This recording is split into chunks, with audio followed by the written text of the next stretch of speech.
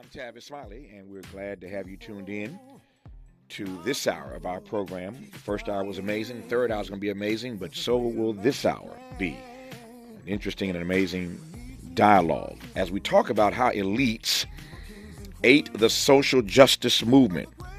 Here's the question: can genuine change ever emerge from the fervor of social movements, or are they destined to fizzle out in the face of established institutions and elite influence? I am pleased to be joined now by the writer and academic Fredrik DeBoer for the hour. Fredrik, good to have you on the program. How are you today, sir?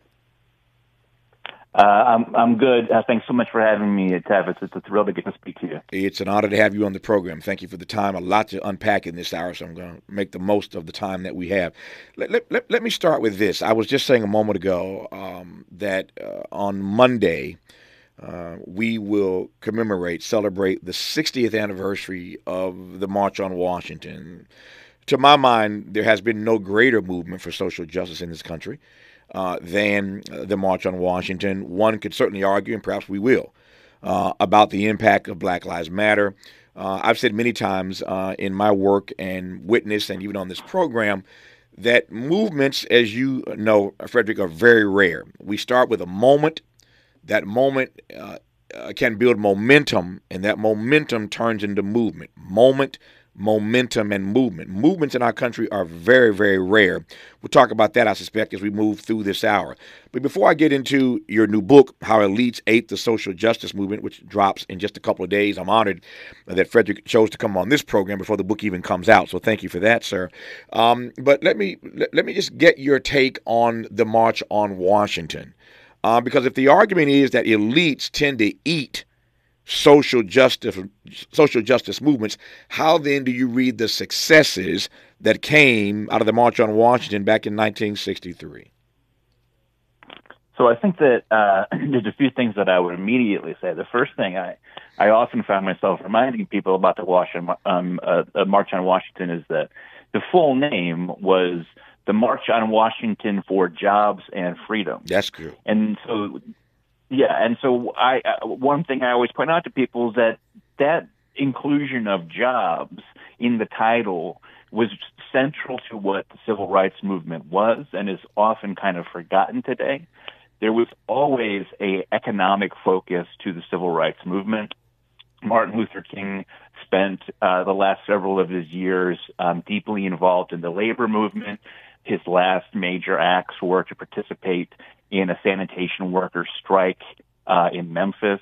And so one of the things that the civil rights movement did so well is that it helps to show people that these problems are not just problems of white people having hate in their hearts or of white people feeling negative feelings for black people, but that what really the sharp tip of racism's spear was economic, that black people were systematically excluded from economic opportunity in this country. I think another thing that we have to always mention about the civil rights movement is the black church of the time was a remarkably effective organizing vehicle for the civil rights movement.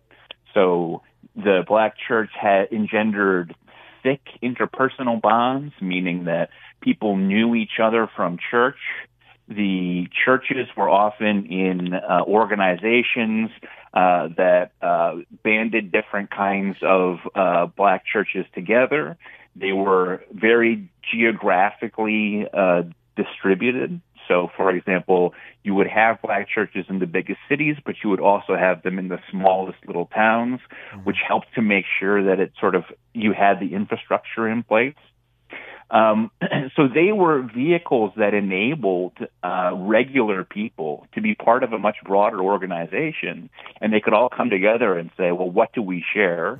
Well, we share Christianity, but we also share the condition of being black in the 1950s and 1960s and all the deprivation of that. One of the things that makes me very nervous about the future of this country. Hold that thought. Fredrik, hold that thought. I hate to cut you off. I want to hear what that one thing is that makes you so nervous about the future of this country when we come forward. I also want to, after you finish your point, probe whether or not by that In that frame, and by that frame I mean jobs and freedom. That was the full name of the March on Washington back in 1963. We tend to think of the march being successful because what came out of it was the Voting Rights Act, the Civil Rights Act, got major legislation on housing in 1968. But by that measure, jobs and freedom, did the March on Washington actually measure up? In my entire career, I've never asked that question before. Through that prism, jobs and freedom, did the March on Washington measure up, or did it get eaten up by elites as well? The argument that our guest in this hour, Fredrik DeBoer, makes in his new text. We'll talk about that and a great deal more when we come forward on Tavis Smiley. For all the freedom-loving folk, this is Tavis Smiley. I feel like freedom. Who do you trust to get at the truth? Tavis Smiley. That's who. The conversation continues right now. Our guest in this hour is the writer and academic Fredrik DeBoer. His new book, dropping on September 5th, is called How Elites Ate the Social Justice Movement. I hate to cut you off, Fredrik, moments ago, but you were just warming up for me when you were talking about the one thing that makes you most nervous about the future of the country. Finish your point. Take it away, sir. Yeah, I apologize for being long-winded. No, not a problem. That's why we got an hour, brother. Go ahead. Yeah, my concern is, so looking back at the Black church, you look at American life in the 21st century and you say, what kind of organizations like that exist anymore? Church attendance is down everywhere. Black Americans still have higher levels of church attendance than the norm, but even the Black church has seen major losses of attendance. We no longer have civic organizations like widespread participation in Elks clubs or in local Shriners organizations or in all manner of community organizations. Like the book Bowling Alone, which is all about the demise of these organizations, was published in 2000. So almost a quarter century ago, we were already seeing the sort of collapse of places where people gather that are not the workplace. And I wonder if we have the ability to form the kind of coalitions and the kind of solidarity that we used to if we don't have those organizations. And to your mind, that portends what? Well, I think the problem is that the sort of social media function, the internet, sort of fills the hole for some people in terms of having some sort of social engagement. But I think that those connections are very thin. So I think that if you look at the 2020 moment, the reaction to the murder of George Floyd, but also just the last, 15 years or so of political discontent across the world, you have the ability to inform a lot of people quickly with social media. You have the ability to get people to take the streets sometimes with social media, but those connections are thin. They're not very robust. And as we have seen again and again, actual, real progressive political change takes long, sustained action. It's usually not very sexy. It's usually pretty boring, to be frank. And I don't know if we have the kind of organizational situation in the United States that can enable that now. And that says, again, I'm going to come at this a different way. That says what to you specifically about the future of the democracy? Well, I think that, my sort of fear that it is, I would say is like even more than a political fear, is that I fear a world where we never see each other. When you think about the life of someone who works from home, orders all their groceries or their meals, gets delivered to them. They have an app for everything that they need to sort of access. They don't go to stores because they have Amazon, etc. A lot of people have sort of built these fortress-like lives where they never really have to interact with anyone who is not a member of their family or a close friend. And I think that democracy requires us to be out in the community seeing each other. One of the things that I really valued about going through a public school system when I was young was I was constantly exposed to people that I would never knowingly choose to hang out with. but I still got to learn about them. And I think that that's a really important part of democracy is, remembering there's people out there who aren't like you. And I don't know how that function gets fulfilled in the 21st century. Yeah, never quite thought about it in that way, which is why I always leave this studio smarter every day than when I walk in, because guests always get me to think about the world through a different, and see the world through a different prism. As I say all the time, we want to challenge folk to re-examine the assumptions they hold. We want to help them to expand their inventory of ideas, and that's not just true for the audience; it's true for the host as well. Let me circle back to the issue I raised earlier that I wanted to interrogate with you. And since you went there, again, I'm following you. So again, on Monday, we will commemorate the 60th anniversary of the March on Washington. So we got a great program lined up for our audience next Monday. That said, you are correct, obviously, in your suggestion that the full name of that march was the March March in Washington for Jobs and Freedom. We tend to think of that march 60 years ago as having been successful. Beyond the great speech that Dr. King gave, what comes out of that is the Civil Rights Act and the Voting Rights Act and major housing legislation in '68. So there's a lot of good stuff, and not just good stuff. Let me put a finer point on it. This is seminal legislation that changed the country. I mean, it's major legislation that changes the country. So a lot of good came out of that march. And yet, if you look at it through the frame of a march for jobs and freedom, it raises this question now again that I've never really wrestled with in a public forum as to whether or not the march achieved all that it was amped or hyped to be in the first place, if we're talking about a march for jobs and freedom. You want to take that on, Fredrik? Yeah, so I think that I would answer that on sort of two levels. Okay. On the first level, I would have to say, yes, the march was successful simply because, as you said, those two acts remain the most important civil rights legislation in this country's history. It's also especially important to point out that without the Voting Rights Act, nothing else is possible, because the Voting Rights Act makes it a federal responsibility to protect the right of Black people to vote, whereas in the past, the local sheriff might have been the person who was in charge of who got to vote, and very often they were white and racist, and they prevented Black people from voting.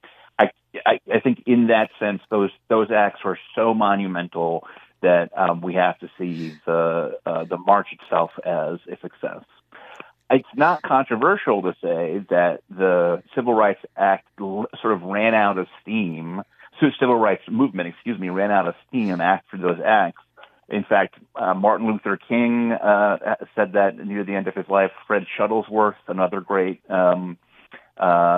leader who we lost not that long ago, indicated that the Civil Rights Movement had run out of steam by that point. And in fact, you can look at the Black Power movement of the 1970s and see it as a direct response to the sort of loss of momentum for the civil rights movement. And I do think that the fundamental problem was once you achieve those big acts, what is your next goal, and can you get everybody to agree to that goal? Mm-hmm. Mm-hmm. Because that's a failure of the 2020 moment. Frankly, is they never really identified what their demand was. Mm-hmm. You say there, who are you talking about? Black Lives Matter, but also just sort of the broader sort of coalition of people who were supportive of Black Lives Matter and who saw the 2020 George Floyd moment as an opportunity for a real revolution in American life. All right, that takes us straight away now into your text.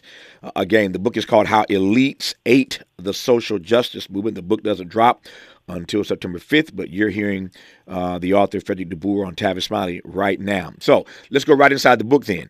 I see the frame that you're creating and building for us about what did and didn't happen in 2020 in terms of next steps. So when you title the book, How Elites Ate the Social Justice Movement, unpack that title for me. Sure. So if you look at, what are the changes that we can look back and say were accomplished in that moment in 2020 as a result of that? We had moments, we have things like investment banks like Goldman Sachs putting out statements in support of Black Lives Matter. We have elite universities like Ivy League universities creating scholarships in George Floyd's honor. We have nonprofit organizations that are developing position statements and changing their employee handbook. We have the leaders of the Democratic Party draping themselves in kente cloth and taking a knee in honor of George Floyd. So if you look at all of these actual changes that we can identify, they're all happening in the elite world. They're happening among the most highly educated people in the country. They're happening in institutions that are far removed from the life of the average American, whatever their race. And it's all happening at a distance from the question of, okay, how do we prevent police from killing Black people and in general improve the lives of Black Americans? Mm. The indictment of the elites. Unpack that for me. Yeah, sure. So I think the fundamental problem with the sort of current American scene is not that our elite classes are generally speaking cruel, or that they are necessarily particularly greedy, or that they're immoral as personal human beings. I have said this for all of this.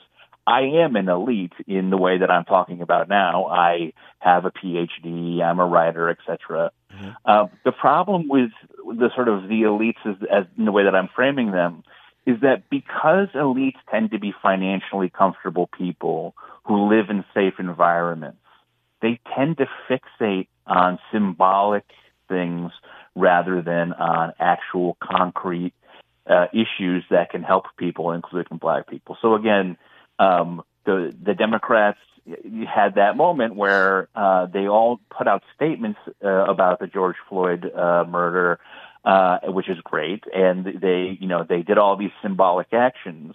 But when push came to shove, they didn't generate any national legislation whatsoever to actually change the lives of actually existing Black people. And as long as we have a class of leaders who are so divided from the actual day-to-day experience of ordinary Americans, it's difficult to ever get them to understand what ordinary Americans need. Mm. I'm processing 3 or 4 things at the same time. Let me get this out of my mouth first. If the argument is that elites ate the social justice movement, did the movement sort of offer itself up, serve itself up to be eaten, or did elites come in like a cookie monster and just devour them? Mm-hmm. I'm trying to figure out. I'm trying to get to this nexus of how they ate or had access to eat the movement, the social justice movement. Does that make sense? Yeah. So I guess this will get to sort of the controversial part. Okay. I like that. I think it's important to say that the average Black Lives Matter activist. So the average Black Lives Matter activist, that is to say, is someone who obviously has an important point of view, was working from a position of justice, was very deeply invested in making the United States a fairer, more equitable place. But they were not like the average Black American. And one of the ways that the media failed is that the media kept looking at what Black activists were saying and using that to represent as the sort of opinion of all Black Americans. The average Black American is not a big time lefty radical like I am, like many people are, but it tends to be a moderate Democrat who has a lot of fairly conservative views on social issues. It's also the case that over and over again, we've seen in polling that average Black Americans don't want the police in their communities to be defunded. Very often they ask for more police presence in their neighborhoods. Unfortunately, the elite media, because the activists were the ones who were loudest, because the activists are the one they had access to, they looked to them and said, okay, I'm going to sort of define what Black America wants and needs according to the activist class, which is a good example of how sort of interests of a small elite class sort of overtook the interests of the broader population of Black Americans. Yeah, this is getting good. This is getting rich. When we come forward, I want to go right to this notion. If you're listening to what Fredrik DeBoer is saying, as I am, I want to go right to this notion of whether or not then the presence, the involvement, the proximity, if you will, of elites to this movement, did it benefit the movement or did it co-opt the movement? I mean, what I'm pressing toward here is whether or not there's anything good that comes out of the proximity of these elites to this social justice movement. I could ask the same question. We could wrestle with the same issue around the March on Washington. Dr. King said in a variety of ways, a number of times, that his enemies oftentimes, the folk he was most concerned about, were the so-called liberal whites. King had that same indictment of liberal whites that you sort of hear from Fredrik DeBoer in this moment, talking about this social justice movement over the last 5 or 10 years here. So again, some interesting parallels here. A lot more to probe when we come forward with Fredrik DeBoer, author of the book, How Elites Ate the Social Justice Movement, who you're listening to right now on Tavis Smiley. From Leimert Park with love, this is Tavis Smiley. Smart talk for curious people just like you. You're listening to Tavis Smiley. We're in dialogue in this hour with our guest, writer and academic Fred DeBoer. His book is called How Elites Ate the Social Justice Movement. The book drops on September 5, but we are honored to have him on this program in advance of the book even coming out. We thank him for that high honor. We were talking moments ago, Fredrik DeBoer, about how, again, these elites ate this social justice movement. And I was raising this question, which I want to get to now, as to whether or not anything good comes out of the proximity, the access that these elites have to this particular movement. As I said moments ago, if one were talking to Dr. King right about now, you'd hear his critique of the elites and the liberal whites that he had to dance with, as it were, back in the day. And so he had his critique, you have your critique, but I'm just trying to figure out whether or not there's anything good that comes out of this. In any way, was the movement benefited by the access that these elites had to it? Does that make sense as a question? Yeah, absolutely. I think that there's two things that sort of deeply impacted the visibility of all of this and that made this possible. If this crime happens, the George Floyd murder, if this happens 10, 15 years earlier, it's likely that it's never filmed. If it's not filmed, then there's not the immediate sort of impact of just like how raw and awful that footage was. But the other, another big part of all this was, the elites have access and influence within the media, within the universities, and within government, and they were really able to spread the message. I would never underestimate or want to undersell how effectively they were able to channel the rage about that event and to sort of make it into international news and to sort of demonstrate to everyone what a great crime it was. I think the thing that makes all of this a little bit tragic is just how effectively they were able to create a spectacle, media attention, without any actual sort of response from, the sort of government action. All right, now I see where you're heading.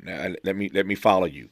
We were discussing earlier the result, the impact of the March on Washington almost 60 years ago come next Monday. What comes out of that, the Voting Rights Act, the Civil Rights Act, and other pieces of important and seminal legislation in this country's history. Fast forward a number of decades, you have this particular social justice movement, Black Lives Matter, at the center of it. It kicks up in a way that we could never have imagined post the murder of George Floyd. I wonder then if you can compare and contrast American policy reform.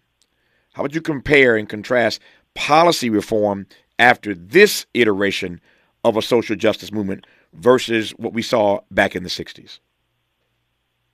Yeah, I mean, all of these things have to be judged within their actual sort of specific political context. And unfortunately, the Democrats have had the slimmest of majorities in the years since George Floyd was murdered, and that has had a lot of impact on what could get passed or what could not have been passed. Mm-hmm.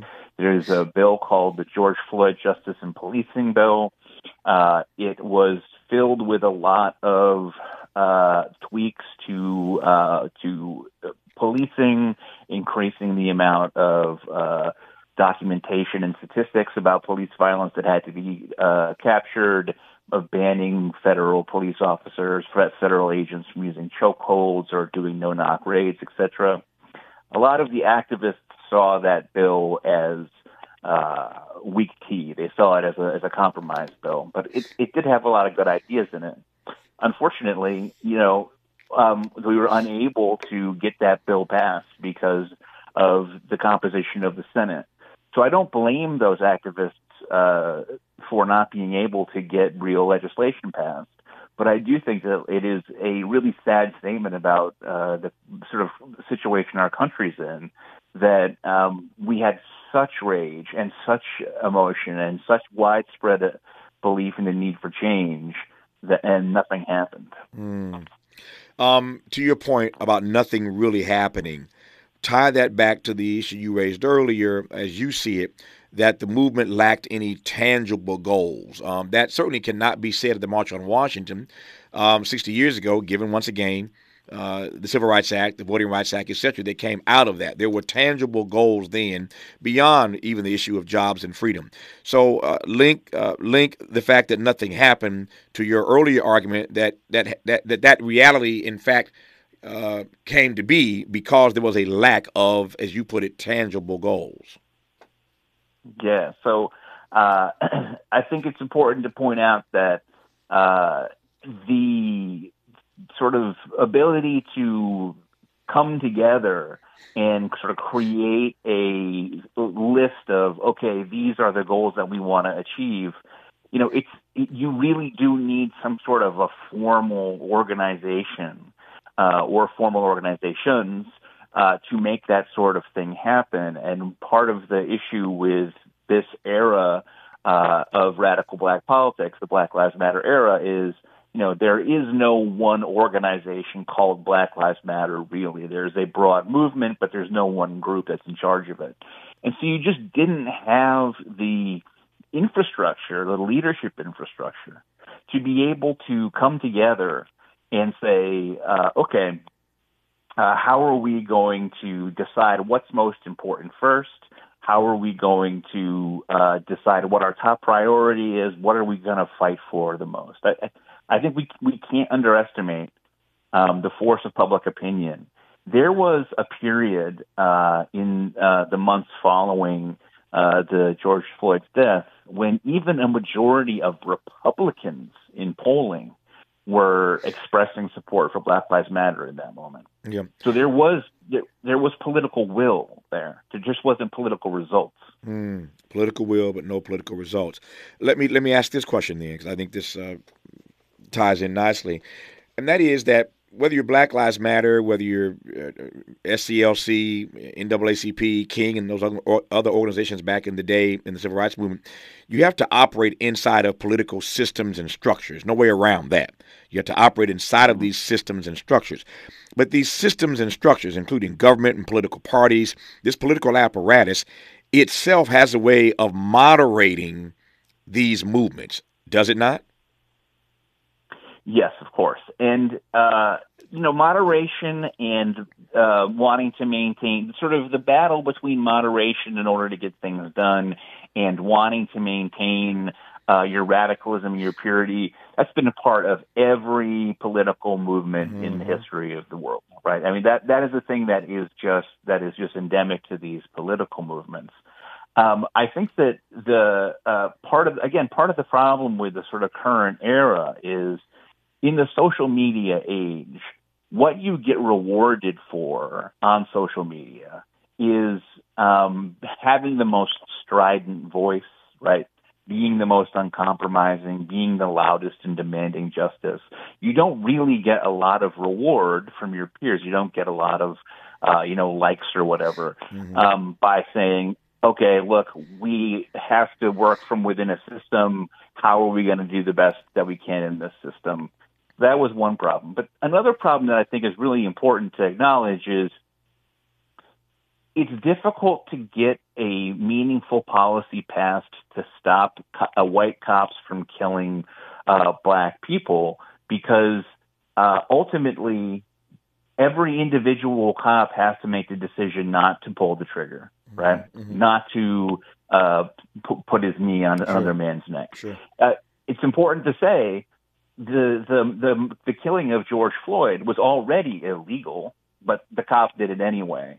Now there's 4 cops who are going to jail because of his murder.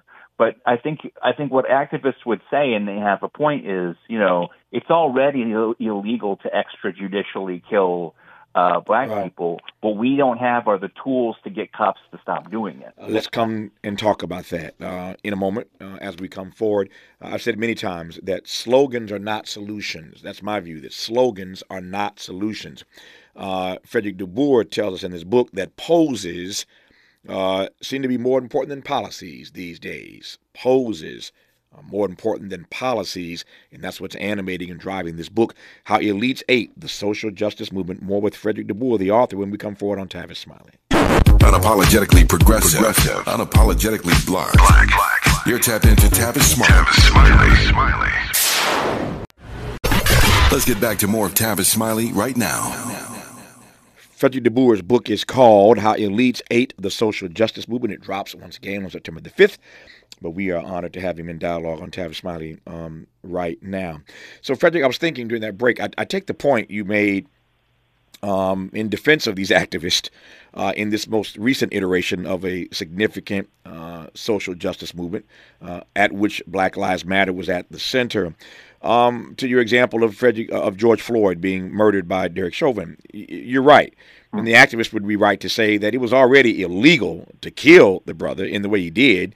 What we lack are the tools to stop these individual white cops from making these decisions, to take the lives, to not respect the humanity and the dignity of these black brothers and sisters they come in contact with, which leads me to ask the following. Let me preface it by saying I understand that the challenges of the 60s are different from the challenges of this era that we live in right now in late modernity. And yet I'm wondering whether or not you're willing to concede that what we're up against right now is not just a different kind of challenge, but may in fact be more difficult to tackle. What I'm getting at is that things were so bad, things were so obvious in the 1960s that it was in some ways, I'm putting the word easier in air quotes, easier for King and those in the movement to know exactly what legislation needed to be passed, exactly what to do. I suspect one could, give a list right now of things that need to be done. I certainly could, but I'm probing whether or not you think, having written this text, the challenges are not just different, but more difficult.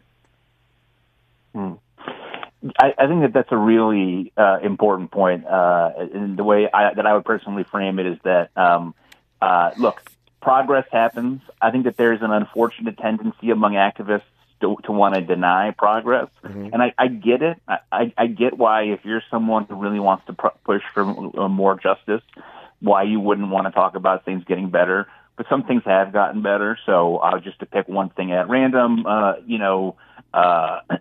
now, black students have about a 5% higher dropout rate from high school than white students. 25 years ago was 40% higher. So that's a good example of just, the kind of sort of subtle social progress that we're seeing. But the point that you're suggesting there, that as the oppression gets less obvious, it also gets harder to address, I think is absolutely on point. Mm-hmm. My position has always been the same when it comes to racial justice, which is you have to start at the pocketbook, because if we could eliminate the income gap and the wealth gap, between black and white people in this country. You'd be giving black people the economic ability to secure what they need for themselves, and the political influence to do something about it. Let's close our conversation talking specifically and directly about that. By the way, Fredrik's book that's coming out in September is called How Elites Ate the Social Justice Movement. There's another book he's written. It's a powerful text that I would recommend. It's called The Cult of Smart: How Our Broken Education System Perpetuates Social Injustice, given the comment he just made. That book, once again, is called The Cult of Smart: How Our Broken Education System Perpetuates Social Injustice. Our remaining moments with Fredrik DeBoer when we come forward on Tavis Smiley. This is getting good. Yeah, man. Tavis Smiley continues when we come forward.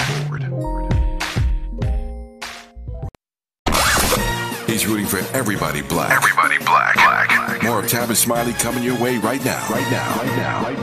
I think it's fair to say one of the central themes, if not the central theme of this book, How Elites Ate the Social Justice Movement, is that there was a moment not too long ago in this country where the entire nation seemed to be roaring for change in one voice. As you heard Fredrik DeBoer say earlier, even Republicans at this moment a few years ago were sounding off on the fact that something needed to change in this country.